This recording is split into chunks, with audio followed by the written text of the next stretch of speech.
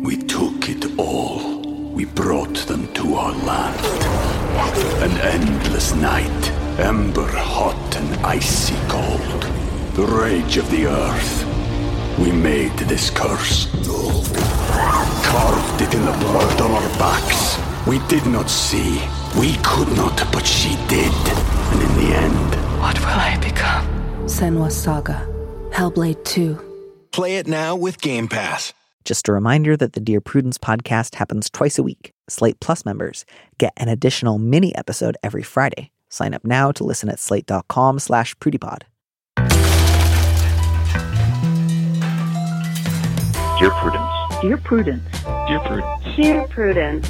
Dear Prudence. Dear Prudence. Dear Prudy. Do you think that I should contact him again? Help. Help. Thanks. Thanks. Thank you.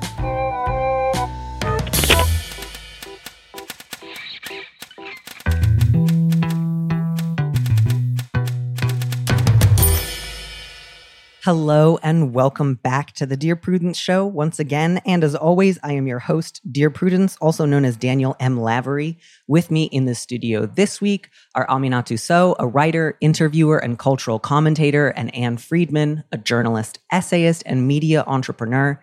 Together, they host the long-running podcast Call Your Girlfriend and have recently, actually, as of the time of this recording, not yet, but by the time you hear it, recently released their first book, Big Friendship.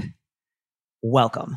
Hello. Hi. I just want to thank you for writing a book that kind of feels like Big Pharma is like Big Friendship. Like, oh, they're in the pockets of Big Friendship, these two. We are in the pockets of Big Friendship. We are doubled and tripled down on it for sure.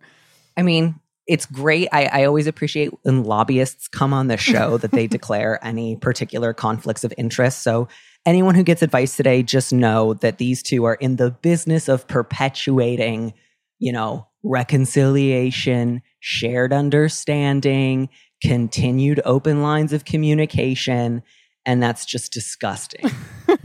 Listen, it's a lot of work. Wow. It's a lot of work. I will not lie to you, but it's very rewarding. I'm really happy. So yeah, you guys will represent the interests of Big Friendship today.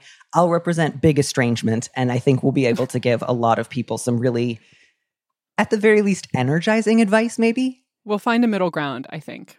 I hope so. How's it going? How's the rollout of the first big book together? Are you guys excited? Is it fun? Is it weird? It's probably a lot on Zoom. It's weird. It's weird. Weird for me is the prevailing feeling. It's both of our first books, so truly we don't know what to expect. But, pandemic vibes, also weird. It's true. We really thought we would be in the same place. We thought we would be celebrating this moment together, and we are, we are FaceTiming and Zooming, which is, not the most celebratory way to mark any life milestone. No, not at all. But we can celebrate at least the solving of some, let's say 7 very specific problems. We can celebrate that much at least. We can try. Would one of you please read our first letter? Subject: Proper Midwestern Mother-in-Law. Dear Prudence, I have been with my husband for 13 years. I've never been able to read his very proper Midwestern mother, but he insists she adores me. His parents are divorced and his mother remarried a while back. Her second husband died 4 years ago. For my last birthday, my mother-in-law generously gave me the wedding band her second husband gave to her. There are quite a few diamonds. It's a little awkward, plus it's totally not my style or size. Of course I thanked, but I'll never wear it. The ring has no sentimental value to either of us. She also didn't explain why she gave us the ring. I'd love to get the diamonds reset into my current band. I don't want to offend my mother-in-law. She writes thank you notes for everything in flawless calligraphy. But I also don't want to miss out on the chance to put this ring to good use in a new way. How do I go about asking if she's open to upcycling her generous gift into a new ring without disrespecting her? My husband and his sister are split on this question. Don't you guys love when there's someone in your life who you have to rely on somebody else saying, no, they love you? I mean, in-laws is that, right? It's also, this letter is also really tough because on one hand, the letter writer is very concerned about their own relationship to the mother-in-law. But of course, I was like, operating word there is in-laws. So the person who negotiates that is usually the, like the husband. So this whole thing is very fascinating. The dynamic is not clear to me about what this family unit is like. Yeah, I didn't necessarily get a really clear read on, I really think that the mother-in-law would be offended, or I really think that she wouldn't. I think my biggest question is, what does the sister think? Because I'm inclined to, and I'll confess this is a little gendered here, but it sounds like the husband is perhaps a little like, bases some of his beliefs here in wishful thinking rather than reality. And I wonder if the sister has a slightly more nuanced understanding of the mom's dynamic. And since the letter writer is presumably also a woman, might be able to give her more useful advice. I agree that I would ask what the sister thinks. The real opening, though, in this letter is that the ring does not fit. Ding, ding, ding. Which means that a discussion has to happen if the ring is to be worn. And I think that is the opening, into any solution. I feel very personally connected to this scenario in that I am related to many women who are into calligraphy and handwritten thank you notes and are deeply Midwestern. And I absolutely zeroed in on that little parenthetical that it's not my style or size, because I feel like the practicality angle is powerful, right? Mm-hmm. Like, I really want this to be on my person, and it's not going to be on my person in its current size. And so, I don't know. I mean, I don't know what part of the advice the husband and his sister are giving vis-a-vis the size, but I fully agree with you, Aminatou, that is where I was like, that's the opening here. Yeah, I think that makes a lot of sense. I think take your cue from your sister-in-law. If she says, tread really carefully. If she says, no, you should definitely just talk to her directly, you can still tread carefully and do that. But yeah, I agree. Go with what the sister-in-law says over your husband, I think. And then if all you do is say, it doesn't fit and I really want to be able to wear it, and she says, great, get it resized, and you just don't want to run the risk of offending her, I would say, get it resized, wear it occasionally when you see her. That doesn't strike me as like, oh no, I have to put this like hideous statue up in our foyer because she gave it to us. It's not that huge a problem. The one thing that I thought was interesting that we haven't talked about is she also didn't explain why she gave us the ring. And maybe there's an opening for conversation there that would lead to some more info about how this person might feel about the issue of resizing or changing the ring. Just seemed like maybe there are some things that have not been discussed straightforwardly. That's a great point. And that definitely seems in keeping with a lot of the Midwesterners I grew up around, that they could be like, I want you to have this. This is a beloved family heirloom now, and I expect you to give it to your own children. But I'm not going to say any of that. You just have to intuit it. Right. I want you to just know that. Yeah, I think it's and you I think would have grounds to just ask that. Like, I'd love to know more about what you were thinking, what a meaningful gift, et cetera. You don't have to betray your uncertainty over what she meant by it by asking that question. It's not an inherently disruptive question, I think. Right. And that can also come with a disclosure that the ring does not really fit. And so there might be an opportunity to feel her out a little bit before this letter writer has to make a decision.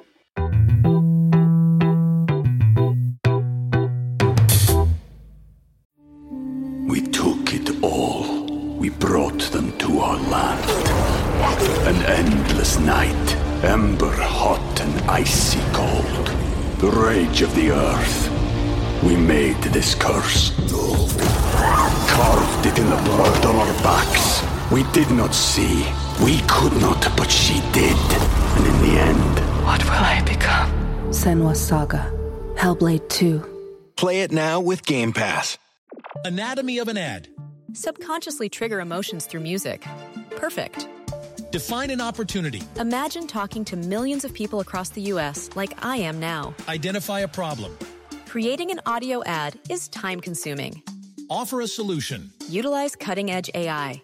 Imagine creating all that in under 30 seconds. Well, we did, to create this ad. To learn more about AI in the audio industry, download the white paper from audiostack.ai. I'm going to read our next letter because it's my favorite. It is. I read this and I was simultaneously like, I feel so much sympathy for this letter writer. This is 100% something that I and my friends would have done when we were 11 and thought was just hysterically funny. And then also just real relief that I'm no longer 11 and that I'm not responsible for any 11-year-olds. So the subject is, my daughter thinks she's a demon and it's driving me wild. Dear Prudence, my 11-year-old daughter, Alania, loves fantasy and science fiction. We've always encouraged her to read a lot. She's pretty precocious, so sometimes that means reading books outside of her targeted age range. Lately, I'm starting to question that policy. Her latest favorite game, which I assume was inspired by something she read or saw somewhere, is pretending to be, quote, demonically possessed. She'll pretend to go into a trance, start hissing, crab walking around the house, or speaking in a spooky made-up language. Sometimes she'll get her hair wet and walk around with it hanging in front of her face, like ghosts in scary movies. When we tell her to stop, she'll pretend not to hear us and later say she had no idea what we were talking about. Recently, I found her standing in the dark in front of a mirror, muttering something inscrutable. It sounded like Judy, Judy, Judy, but I can't be sure. When I told her to knock it off, she threw herself onto the couch, pretended to faint, and then said, "Where am I? How did I get here?" I know she thinks it's funny, but it's annoying and rude. Plus, it confuses her little brother. I don't even want to think about what would happen if she pulled this trick while her religious grandma was visiting. We would probably find ourselves with a real-life exorcism on our hands, and I am in the mood for no such thing.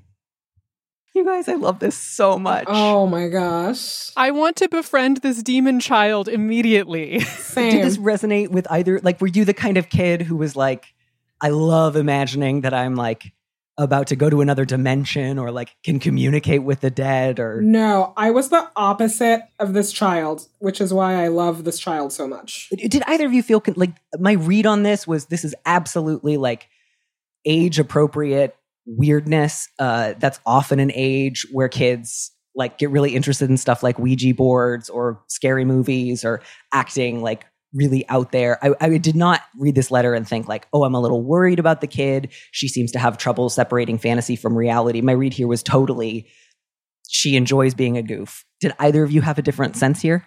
I had a similar read, which is feeling very like excited about this child's imagination and honestly method follow through, I gotta say.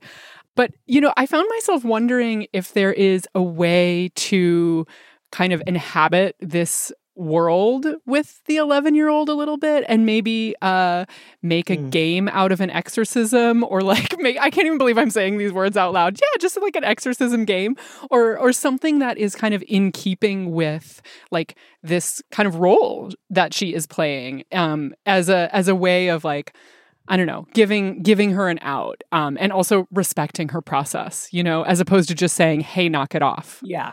That is one thought that occurred to me, is like maybe you can join in a little bit. Right. That's how I felt reading it too, where, you know, I was like, oh, this person is writing in because they think there's something wrong with their kid. And I was like, actually, the advice is for you. It's not for this child is perfect and has a great big imagination, a thing that we are always asking adults to have.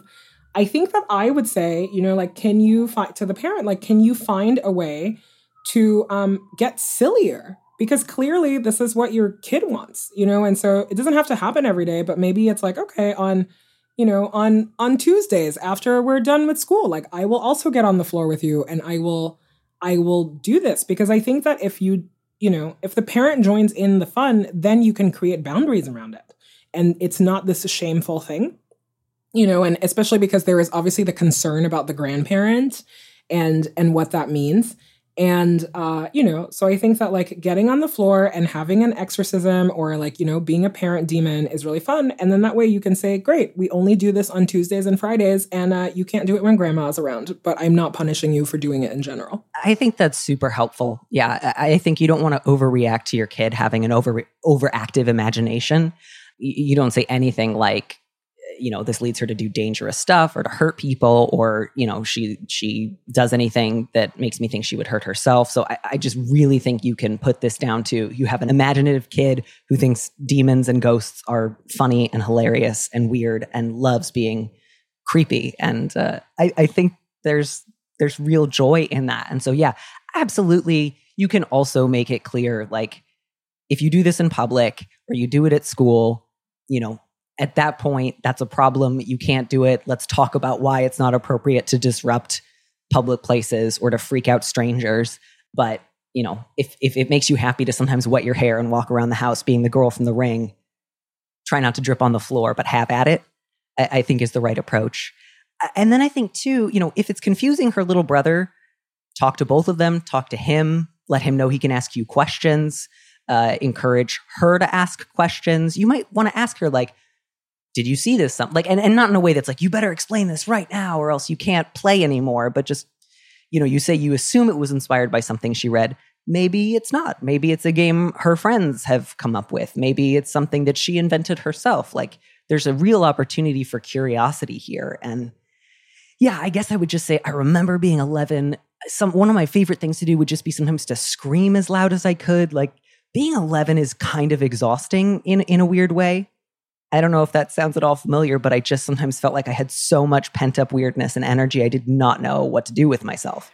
I mean, that sounds very familiar to me in terms of just like this moment of social isolation. Like, that was the layer that I read into this letter, which is just like, we are all coping in our own way. And if this 11-year-old has found that being a demon is what gets her through this pandemic, like, you know, I'm like, maybe I should be trying that. Like, maybe this is a pro tip for all of us to go deeper into our imaginations. Right. Pretending to be a demon. And it sounds like sometimes pretending to be Cary Grant and Only Angels Have Wings, if she's saying Judy. Like, that's amazing. That's perfect. I think that's kind of the same thing. Maybe if you don't always want to join in, you can at least be like, hi, Demon Alanya. You know, you can kind of have a sort of like friendly but not entirely engaged approach that's sort of like, I know the mode that you're in. I'm not going to try to coerce you out of it. But I'm also not, you know, you're not going to get a huge reaction out of me. So if that's part of the appeal for her, you can cut that off at the source. And then just when it comes to your super religious grandmother, maybe now is a good conversation or a good time to talk with your partner and your kids about what you do and don't want to do to accommodate her religiousness. That seems like another important question. I don't know if you share her religious views. I don't know if you feel like you have to accommodate her religious views because she kind of steamrolls other people into accommodating them. But if you genuinely think it's fine and kind of annoying but harmless to play act at being a demon, it might be a good time to have a conversation with your kid about why you disagree with her grandmother. Right? Like that little bit at the end felt a little like maybe like you're trying to fob something off onto the grandmother. Like, oh, if she saw this, she'd be really upset. It's like, okay, do you think she should be upset? Is that something that you want to accommodate with her? Right. And the subject line of this email is not, my daughter thinks she's a demon and it's driving her grandmother crazy. It's like, it's driving me wild, right? Like, so yeah. Right. And it's not like, and I'm worried about her, you know, well-being, or I'm worried she'll actually invite demons on us. It doesn't sound like that's a concern of yours, which I think is correct. I don't think you should worry about that. So if that's not a real, you know, metaphysical concern, don't try to fob that off by saying, well, it'll freak out the grandma. And even though I don't think they're real, if she's afraid that they're real, then we all have to work around that. Right.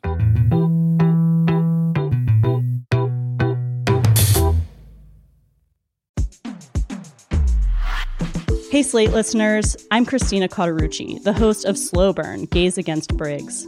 I want to tell you about a special event we're doing at the Tribeca Film Festival in New York City on June 13th. To celebrate this new season of Slow Burn and Pride Month, we're hosting an exclusive live taping of the show with special guests, including civil rights activist and Black Lives Matter organizer DeRay McKesson, comedian and singer Esther Fallick, Eric Marcus, the host of Making Gay History, and Sam Feder, director of the Netflix documentary Disclosure, about the depiction of trans people in film and television. We'll dive deeper into this season and talk about the lasting impact of the Briggs Initiative and the continued fight over LGBTQ rights in schools. It'll be the perfect way to celebrate Pride Month this June with LGBTQ stories and voices across generations. Again, that's June 13th at the Tribeca Film Festival in New York. You can get tickets now at tribecafilm.com/slowburn. Hope to see you there. Who wants to take this next letter? I suppose it's my turn. The Wheel of Destiny. Okay. Subject: where to masturbate. Dear Prudence, I recently moved in with my boyfriend. We share a king-sized bed. He likes to masturbate in the bed and finish on the sheets between the fitted sheet and the flat sheet. He wipes it up with Kleenex after, but it still leaves a stain that goes through to the mattress cover. I've asked him if he can masturbate onto something else, but he insists this is how he likes to do it. I am grossed out by this. Do other men do this? Do I have the right to be upset? I support his masturbating during his private time, but it's just so gross that it's in the bed. I think the thing about this letter that I feel is like, I keep picturing this letter writer like climbing into bed and like being surprised by this situation. Like that's where my mind goes. And I'm just like, The thing that I am really struck by this letter actually is that, you know, usually the conflict in this kind of situation is that a woman might be upset that her partner is masturbating in bed next to her and she's not participating. And I was like, that's, thank you for turning the trope on its head. I appreciate that. Mm-hmm. But I do think that that's also the opening, right? Is the boyfriend saying, this is how I like to do it. And I was like, that's great. Good that you like to do it this way. No one is shaming you about how you like to masturbate. But if you are going to share a bed with someone else and you're going to share a life with someone else, how they like to sleep and the cleanliness and comfort in which they like to sleep in is also something that is up for consideration here. Yeah. And so I think that, a very firm, hi, I have fully support your masturbating. I am in fact not shaming you for masturbating at all. I just personally do not like to sleep this way. Also, you are staining our mattress that we will both have to pay for. Is there a nice towel that I can get for you that we can put in there? And then you are still, you're still masturbating in bed. It just quite literally not in the sheets. Yeah, I totally agree. It does not matter. The question is not whether or not he likes it. We all know he likes it. That's why he does it. The question is, does it stain the mattress? And the answer to that is yes. And it also stains the sheets. Wiping it up after the fact still leaves a stain, as anyone who's ever interacted with semen and fabric knows. So, he can like it all he wants. That's not a response. Right. Like, this is a question about like cleaning standards and shared space masquerading as a question about sex. Yeah. And it's just like, you don't have to bend over backwards to help him figure out how not to stain the sheets and mattress. This is an incredibly low-level request to make of a partner. And if he tries to make this into a huge deal or act like you're trying to, ruin his life or surveil all his little pleasures such that he gets no freedom and no joy out of a simple mattress-staining wank, then, he's being a fucking asshole and you should be mad at him. Yeah, and you can jointly invest in like a couple more sets of sheets so that there is always a clean one on hand. There are some concrete things about the shared space that can be negotiated beyond just like, is this happening? And like, is everyone okay with it? There are ways that you can kind of say like, yeah, like everybody gets to seek pleasure with themselves. However, this shared space issue is like, what else can be done to support that? And I think like some agreements can be made to do that. Mm-hmm. And cleanliness standards in cohabitating relationships, like, I don't know how many letters you see a week about that, but it seems like fertile territory. Yeah. Yeah. And I just like totally agree. It's like, if you say you're staining the mattress and he says, yeah, but I like it, that's not a response. You know what I mean? Right. To me, I mean, that's the most telling part of this letter is that he wipes it up with Kleenex and he leaves a stain. And I'm like, who is responsible for cleaning in the house? Who is, who is really put upon? I think that this question is, I'm sure that if you uncover the rest of the sheet, there is more to be seen there. And so I think that, it's fine to talk about this in the context of, who is doing the bulk of chores in your house and also who is inconvenienced by something not being clean. Yeah. And like what you're asking of him is basically incorporate the Kleenex 10 seconds sooner. Not a huge overhaul. Or, take some immediate action like, that follows up and goes beyond your current Kleenex routine, which is not cutting it. Yeah. Yeah, he has so many options. He could get into, eating his own cum. That could be a whole thing for him. So many wish him options. the best. I support anything this boyfriend wants to do short of wiping his semen into the sheets through the mattress. Unless your partner is incredibly into it and you've already established that ahead of time. In which case, write to me. I would love to hear from you. That sounds really fun and sexy. But that's not what we're talking about here. That's totally different. All right. Moving on to a very different kind of gift. Sorry, but that's the best I had. That was perfect. Subject, how to ask about a gift. Dear Prudence, is there a polite way to follow up with someone who offered to buy you something? This happens to me on occasion, and I'm not sure how to bring it up without sounding greedy. Recently, my dad's girlfriend offered to buy us patio furniture. I said I'd look into what we might want. Now a few weeks have passed, and I'd like to see if she's still interested and reassure her that it's fine if she's no longer up for it. What would a polite, no-pressure way to broach this subject is? I love this question because it's actually very easy. Just do it in a polite, no-pressure way. I think, whichever way is the primary way that you communicate with this person. If it's an email, write an email. If it's a text message, write a text message. I do think that writing instead of calling and putting someone on the spot probably is the best way to do it. And I think that you just say, hi, we are ready to buy patio furniture. I remember that you had offered wanting to help us with that. If you're open to it, we are open to it. And if not, no worries at all. Thank you so much for your kindness. I think that you don't have to make it weird at all. And I also think that like part of the hesitation with this question writer is that some time has passed from the offer to the actually pulling the gun on it. And I think that that is always a good reminder to all of us who are lucky enough when people offer to give us things is that the onus is also on you to make that happen in a pretty seamless, easy way. If someone is offering to buy you something, make it as easy for them as possible. And following up like very quickly is that. So I think like write a polite note and don't be weird about it. And if the other person is weird about it, then it's their weirdness, not yours. Just act cool. It's totally fine.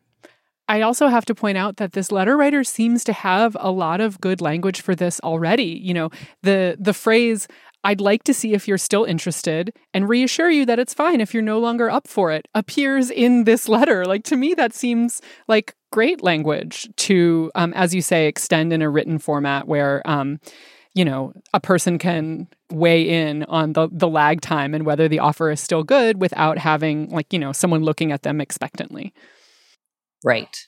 My read on this was that they were a little bit worried. It was kind of like somebody who says, oh, we should get lunch sometime, or like, oh, you should come by sometime, and you're worried. Like, did they mean that, or was that just a polite thing and that I would instead be like kind of putting my foot in it if I followed up? But there's no equivalent to that with patio furniture. Like, nobody says out of politeness, like, oh, I should really buy you patio furniture next time we see each other. Like, that's not let's do lunch, right?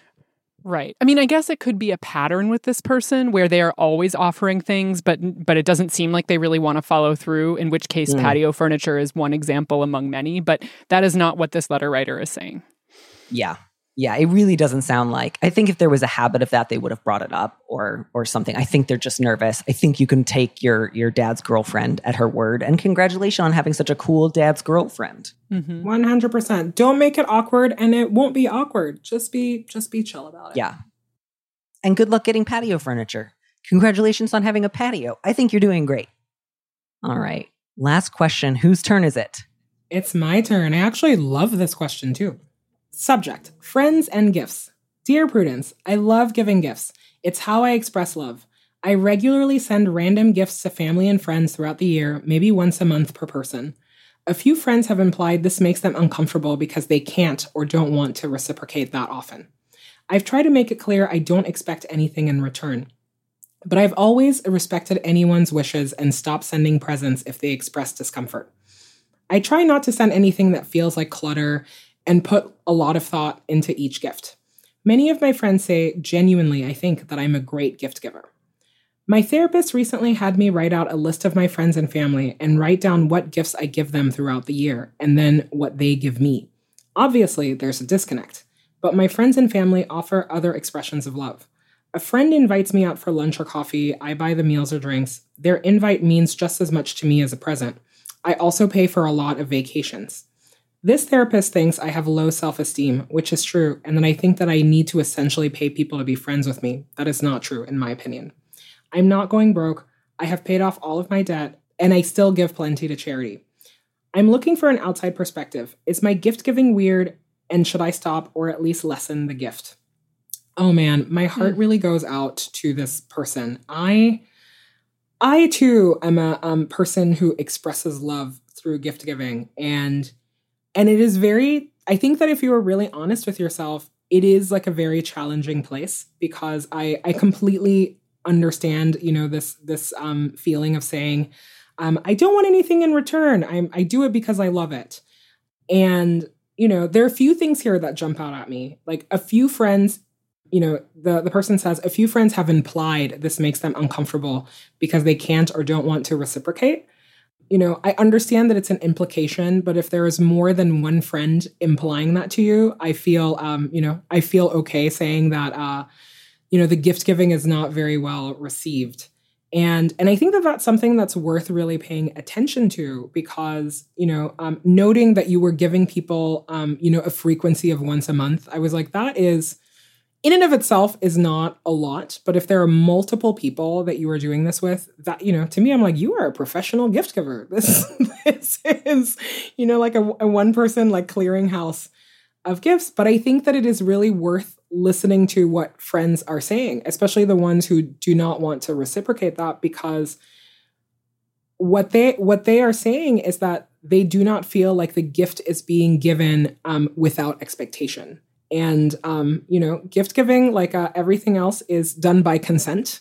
And if people do not receive your gifts well, then that is really something to pay attention to. I think the other thing to pay attention to is that the therapist has really honed in on, the fact that there is low self-esteem here, and that there is a lot of giving and not receiving.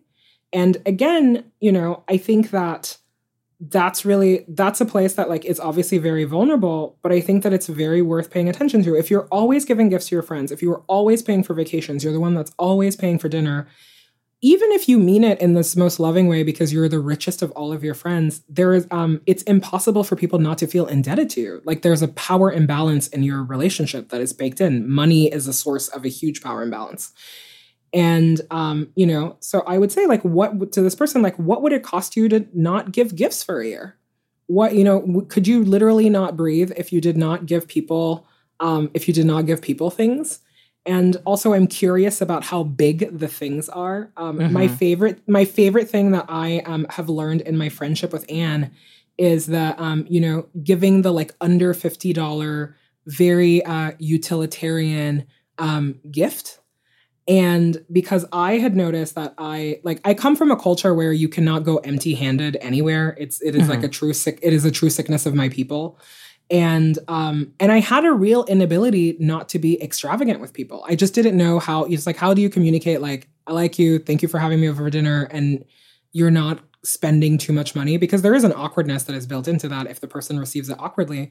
And a thing that Anne has really taught me is the cheap but like kind thing to do, which doesn't make anyone feel awkward because you did not spend like bazillions of or hundreds of dollars on them. But there's a lot in this letter that I think is worth for the letter writer to reflect. The question I always ask myself about gifts is this the only person I could be giving this gift to at this time? Like, are they the person only person it makes sense for? Like, if I sent someone else, like, the gift I got you, Aminatou, for our like 11-year friend anniversary, if I sent it to someone else, would they even know what it meant? And the answer is like, no. And I think that's what makes it a good gift. And so I found myself really wondering, if you are giving gifts at a rate of once a month, if they are really kind of intended as a way of showing that you're paying attention to a friend. Because the standard that I really try to hold is like, does this gift show that I have been like lovingly attentive to this person and maybe what their needs are or their desires are or what's happening in their life? And so that would be a question I would ask, is like, if you're giving monthly, are those gifts really specific to these people? Or are they gestures that are kind of about something else? And I, this to me really ties into, like, it's a little bit eye roll, but the conversation about love languages, which we have all the time in the context of romantic relationships, in terms of how individuals are, can most capably receive love, or like what are the ways that they know that they are loved by the people in their life. And gifts is definitely one of them. And I wonder about this person if they are actually engaging their friends on this question of like, hey, like, do gifts really make you feel seen and loved by me? Because, I would say that some of the discomfort mentioned would indicate that maybe they do not.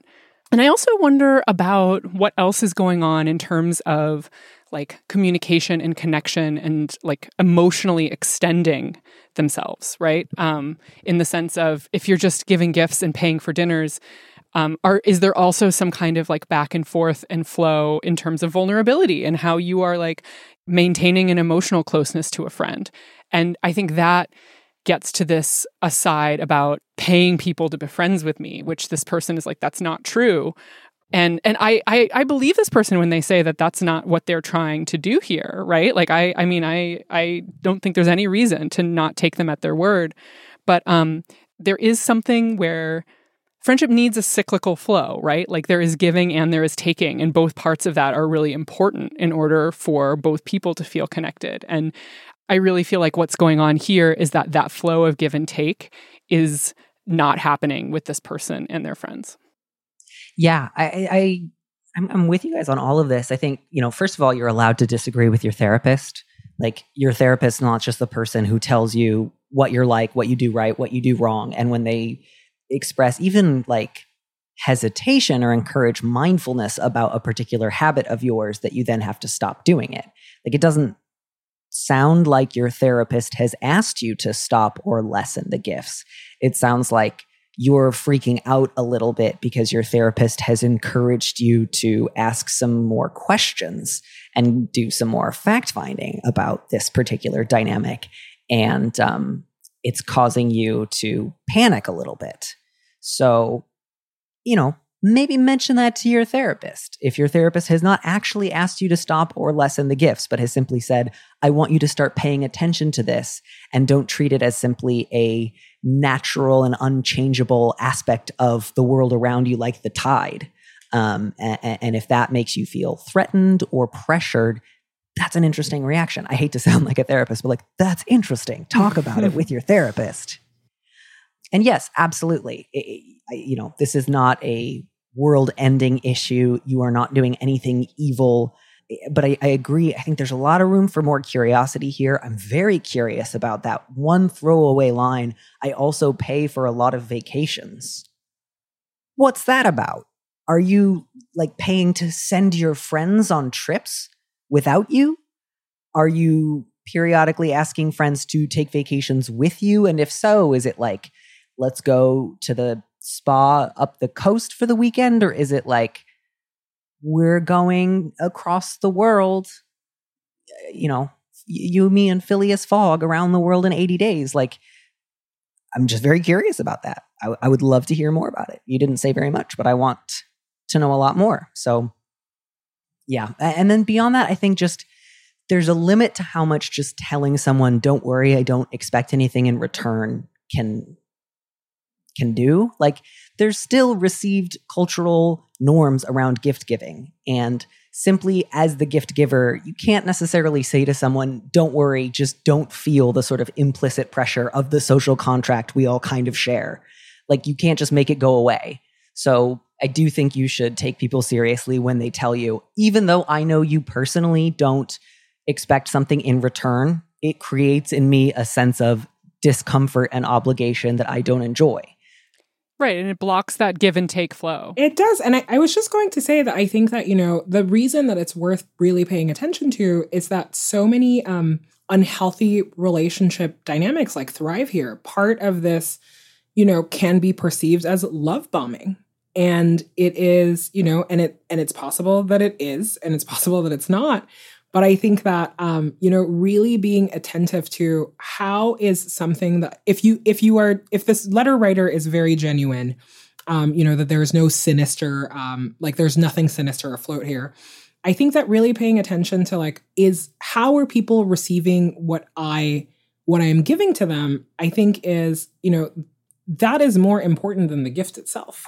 Because, if it is making people uncomfortable or it is making them feel indebted to you in this way, because, a vacation is a very extravagant kind of gift to give someone. And I think that, over the course of a lifetime, if you are doing that more than once or twice, then, it is just hard that person will not feel that they owe you something. And so I think that really asking yourself, why do I do this? And in what ways can it be unhealthy? And I think that, it's such a dynamic of people who are emotionally abusive to just give you so much and then withhold later. And I think that is really worth paying attention to. Yeah, and I think you can pay attention to that without worrying, oh my God, am I secretly emotionally abusive? I think you can separate out here a couple of things. One is you might have great intentions. Another one is sometimes you have good intentions and some self-serving intentions. That doesn't make you a uniquely evil monster. That makes you a person. It just is helpful to acknowledge them rather than to say, no, I only ever have good intentions. And then the other thing is you might have good intentions and it might still not be fun for somebody else. So the good intentions, the part about I try not to send clutter, I try to put thought into it, that's great. Still doesn't mean somebody might say, I don't want to get a gift a month. And to that end, it would be worth reconsidering. The line you sort of have right now is, I do this for almost everybody that I'm close to. And if they tell me to stop, I do, which is fine. That's good. You should stop when people tell you to stop. But I wonder if you can do a little better than that, because that kind of puts the impetus on other people to wait until it gets really uncomfortable and then say to you. And I wonder if you can't bring it up earlier in your relationships with people, or whether or not you can initiate this conversation and say, here's what I get out of it. Here's how I enjoy it. Here's what's fun about it for me. How does it feel for you? Are you okay with this? Is there a different limit that you'd like me to have than about once a month? You can initiate some of these conversations rather than saying, I just do it until someone tells me they hate it and then I stop. Mm.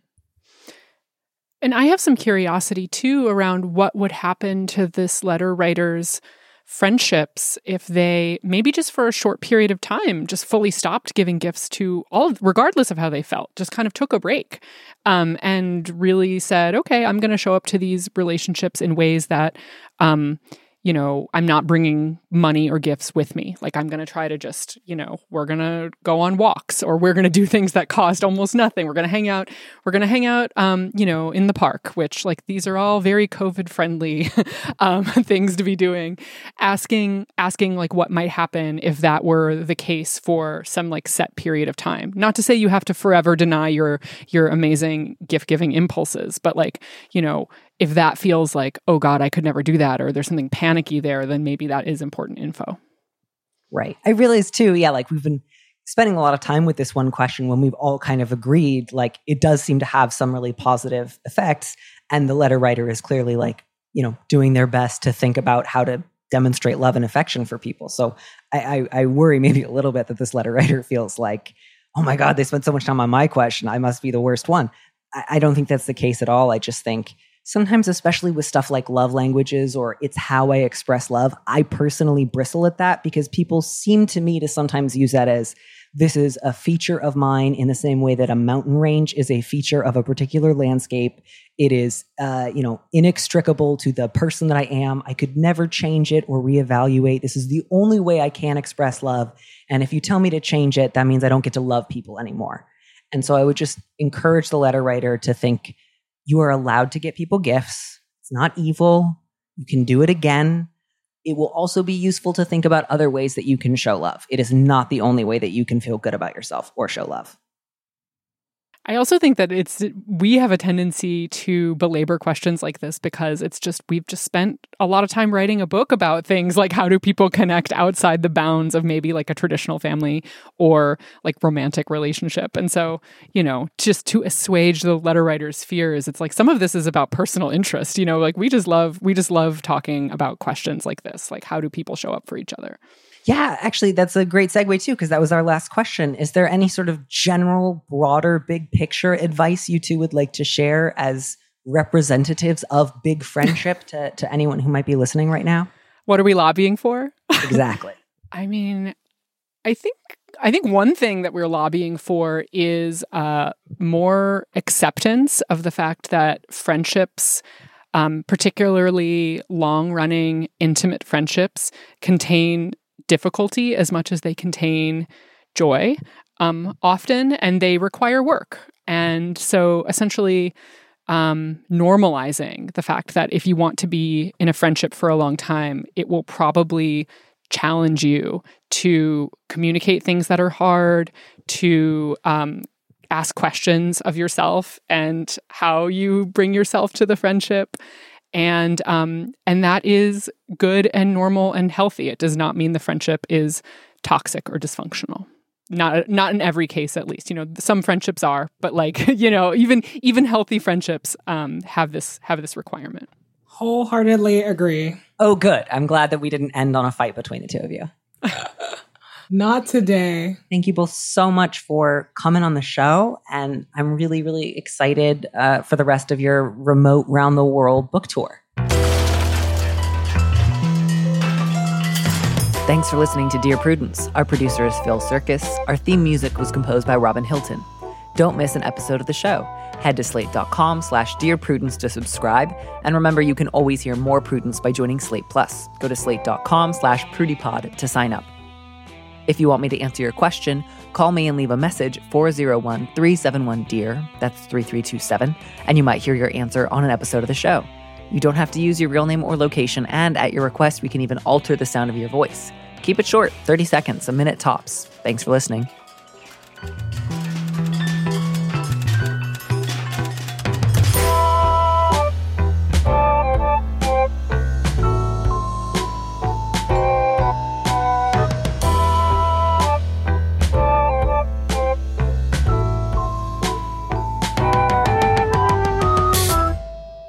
And here's a preview of our Slate Plus episode coming this Friday. Right, and you see it come up again later in the letter with the line, "He's never been abusive," which is another one of these lines that is very similar, where you don't really say that unless you have really grappled with the question of, is this behavior abusive? And are trying to find that line. Right, or the idea of, if it's not abusive, I probably shouldn't leave him. When I think there's so many other kind of rubrics that you can apply to your marriage, do I like him? Do I respect him? Do I have a good time when we eat dinner together? Because if the answer to all three of those questions is no, no, and no, you don't need to kind of hold out for only if he starts abusing me directly can I consider leaving. If you think, I hate eating meals with this guy, he doesn't listen to me, I don't respect him, I'm embarrassed to be with him in public, those are all great reasons to leave your husband. To listen to the rest of that conversation, join Slate Plus now at slate.com/PrudyPod. Anatomy of an ad. Subconsciously trigger emotions through music. Perfect. Define an opportunity. Imagine talking to millions of people across the U.S. like I am now. Identify a problem. Creating an audio ad is time-consuming. Offer a solution. Utilize cutting-edge AI. Imagine creating all that in under 30 seconds. Well, we did, to create this ad. To learn more about AI in the audio industry, download the white paper from audiostack.ai.